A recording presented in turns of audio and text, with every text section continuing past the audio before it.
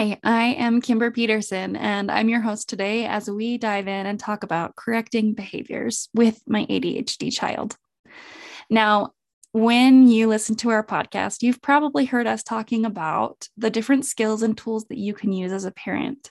And occasionally, we will talk about correcting behaviors, but not very often because this isn't our primary focus. Now, what's funny about that is that most of our questions and our inquiries that are coming from parents are about what consequence is going to fix this? What can I do to stop this negative behavior? How do I respond when my child does this? While it's an important thing to keep in mind, it's not actually our focus, and it's not where all of your change is going to come from. And so you don't hear us talking about it very often on the podcast. Keep that in mind as we dive into this topic and you learn more about how to effectively correct a behavior. When we are correcting behaviors, we are addressing a situation that we've already discussed with our child. We've already walked through it with them. Ideally, we've already used the tools of preventive teaching, role playing, so does problem solving, and effective praise. Once we've used all of those tools and we're using them effectively, then we can start implementing correcting behaviors as well. What correcting behaviors is meant to do is it's just meant to say, I've set and I've established this boundary. And if you pass that boundary or if you break it, then here's the outcome or the consequence that comes with it. It is not meant to drive their behavior or to be the ultimate motivator for them.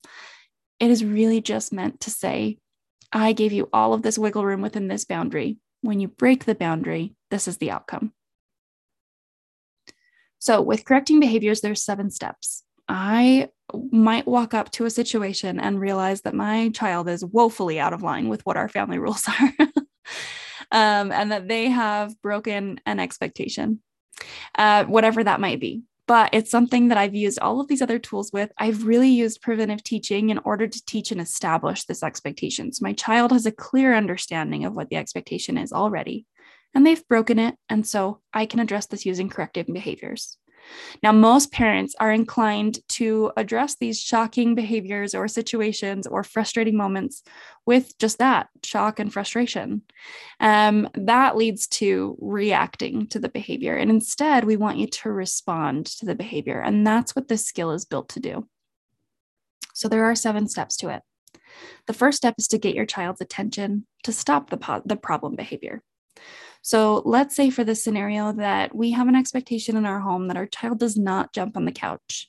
They can jump on the beanbag, or they can go outside and use the pogo stick. They can go in the backyard and jump to their heart's content, but we don't jump on the couches.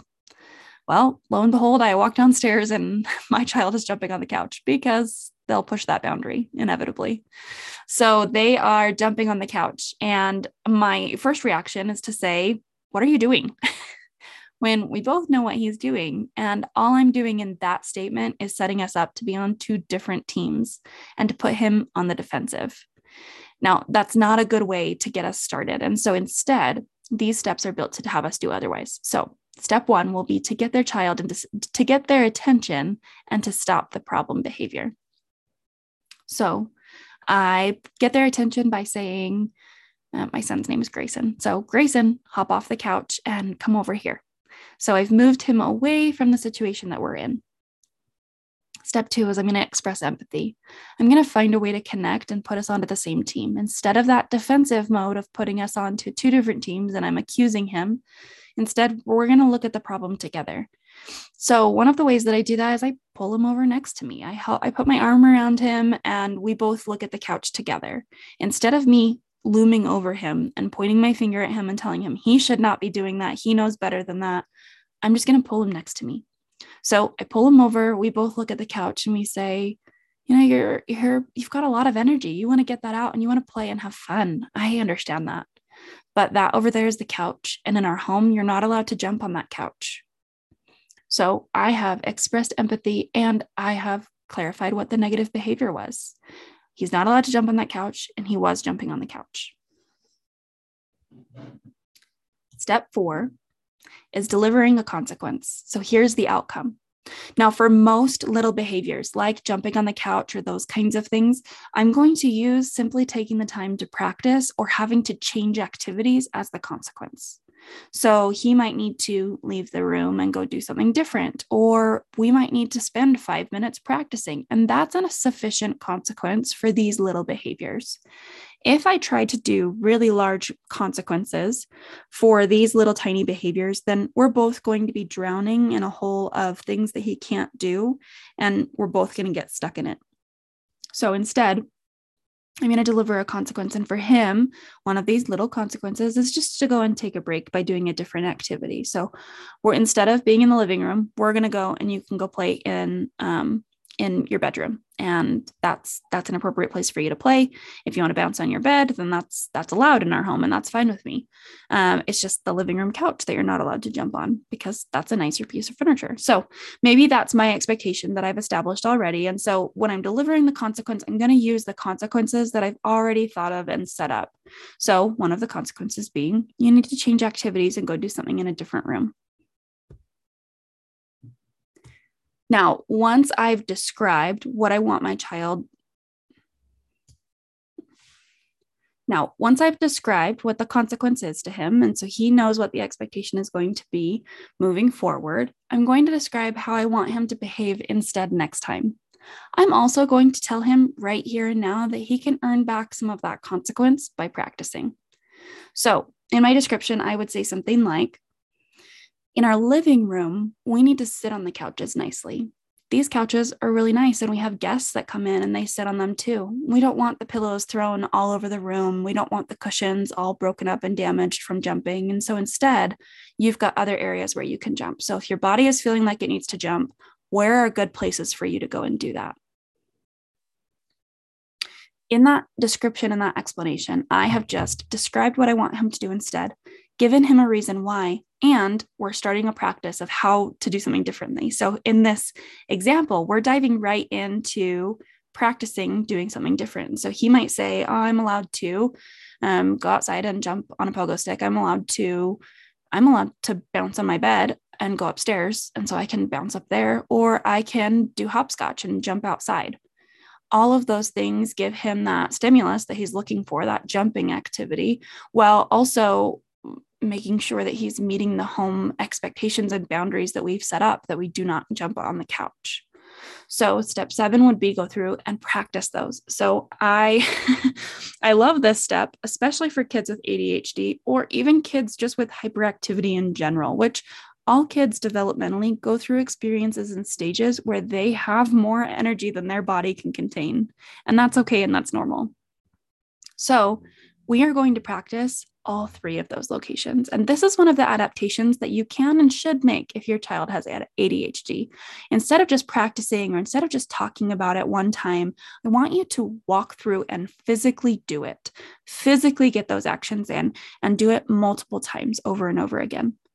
So for Grayson, in this scenario, he just said, here's a couple of other places that I'm allowed to jump. And so I'm going to have him go off to each of those places, and he needs to go and jump there and then come back and let me know it's done, and go jump in the other place and let me know that it's done, and go jump in the other place and let me know that it's done. That back and forth is helping him really get in that muscle memory of here's exactly where I can go. It is releasing his energy that he has all cooped up, because I'm not just saying, don't jump on the couch, get off of that. And then he's sitting there contained with all of it.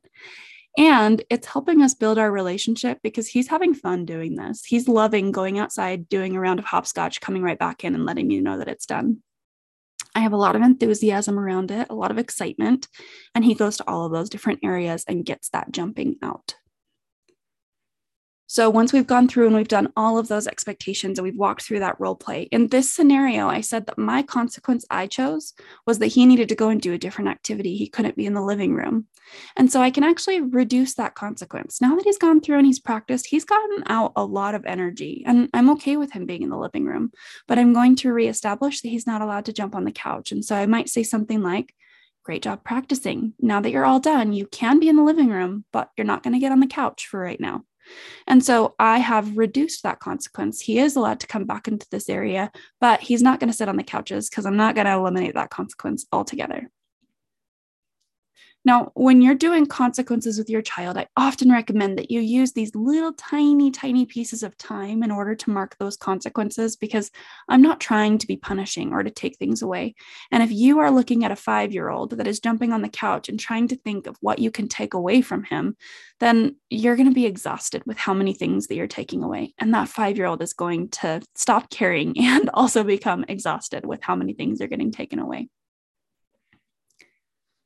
One thing that happened in this scenario was that the consequence was very immediate. And so it's not in a little bit, or earlier today you were jumping on the couches, or all day you've been jumping on the couches. It was in this moment you were jumping on the couch. So we both paused what we were doing immediately and addressed it. Now, this is a really important component for any child that has ADHD, because they're not motivated with consequences that are not immediate. You want to figure out what consequences are effective with your child and then apply them right away. And again, in really small doses. If your child is older, and I gave the scenario about my child being 5 years old, I want you to help mix up your practices a little bit. Make it a little bit more challenging for them. Instead of just going through this routine of, okay, now you do this, or you say this, or what should you have done differently, and then just having them say it back and then move on and do their activity, I want you to switch up what you're doing and look for ways to change your approach. If you find yourself doing a consequence over and over and over again for the same thing, a couple things could be happening. One is that your child is having a hard time accepting the boundary. Two is that you're not noticing how many times they're doing it correctly in between those times that they're doing it incorrectly. So an example with this scenario would be, maybe I feel like my son is jumping on the couch all of the time. I am constantly correcting him for jumping on the couch and he won't stop doing it. Maybe I'm not noticing all the times that he's jumping in those other places that we practiced and that we acknowledge that he should.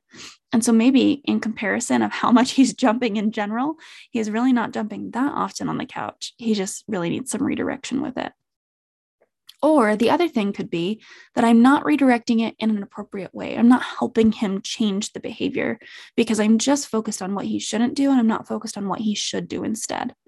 So maybe we're dealing with this couch jumping scenario, and I feel like I'm constantly telling him to stop jumping on the couch, but I'm not being consistent because I'm not addressing it every single time. Sometimes I'm tired and I just ignore it when he's jumping on the couch. And maybe I'm also, I'm not giving him an alternative. Instead, I'm just telling him, stop jumping on the couch. And that's the end of our conversation. So those two things lack the learning experience that he's needing to gain from my correction. And so instead, I need to make sure that I'm being very consistent. And your ADHD kids, they need consistency. So I'm being very consistent. Every time I see him jumping on the couch, I am going through these steps. I am pausing what I'm doing and I am redirecting the behavior. And then I'm actually doing that redirect. I'm not just saying, don't jump on the couch. Instead, I'm saying, don't jump here, but you can jump here, here, and here. And then giving him all of the other areas and options that he might have. And then he's going through and he's physically practicing it. He's getting out that energy as we rehearse it. When your child is done practicing, be sure to praise them and to decrease the consequence. Now, just like that immediacy that we talked about before, I want to immediately redirect the negative behavior. I have to immediately redirect, or not redirect. Just like we talked about before, where I need to immediately redirect the negative behavior, I have to praise immediately when I see the positive behavior. So in this correcting behaviors skill, we have gone through and we've given him an opportunity to learn from his experience and to try what he should have done instead. And I have to use that as my first opportunity for praising him.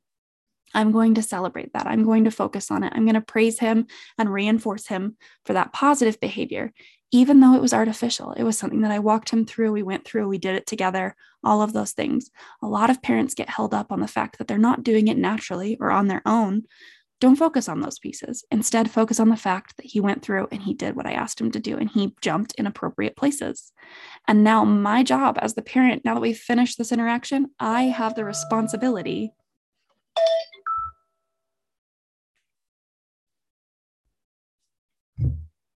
And now my job as the parent, now that we've finished this interaction, is to find opportunities to praise him for doing what we just practiced. Now, a great thing that you could try out if you need help focusing in on that, or you're dealing with these little tiny negative behaviors that often come up with kids with ADHD, is I could make a little note, or I could set a timer for myself. Maybe my timer goes off in an hour and I need to think back, did I praise him 4 times in that last hour for times where he jumped in appropriate places or he was playing in appropriate places? And I need to retrain my brain to be looking for him doing things positively and not just ignoring and moving on when I see, yeah, he's sitting quietly at the table. He should be sitting quietly at the table. So I don't need to do anything about that. I just get to move on with my life. Instead, I need to redirect that thinking and I need to start focusing on those times. Wow, he's sitting quietly at the table. I really need to reinforce that and praise it. He's not jumping on the couch. He's doing exactly what I need him to do. And I'm going to praise it. I'm going to celebrate it. And I'm going to reinforce it. Using that reinforcement, that is where the change is coming from. So if you're looking for behaviors to change, you're not looking for ways to correct the negative things that are happening. You're looking for ways to praise the things that are going well. So with all that being said, I want you to take some of these tweaks and some of these adjustments and focuses that we talked about around the skill of correcting behaviors, and I want you to try applying them today.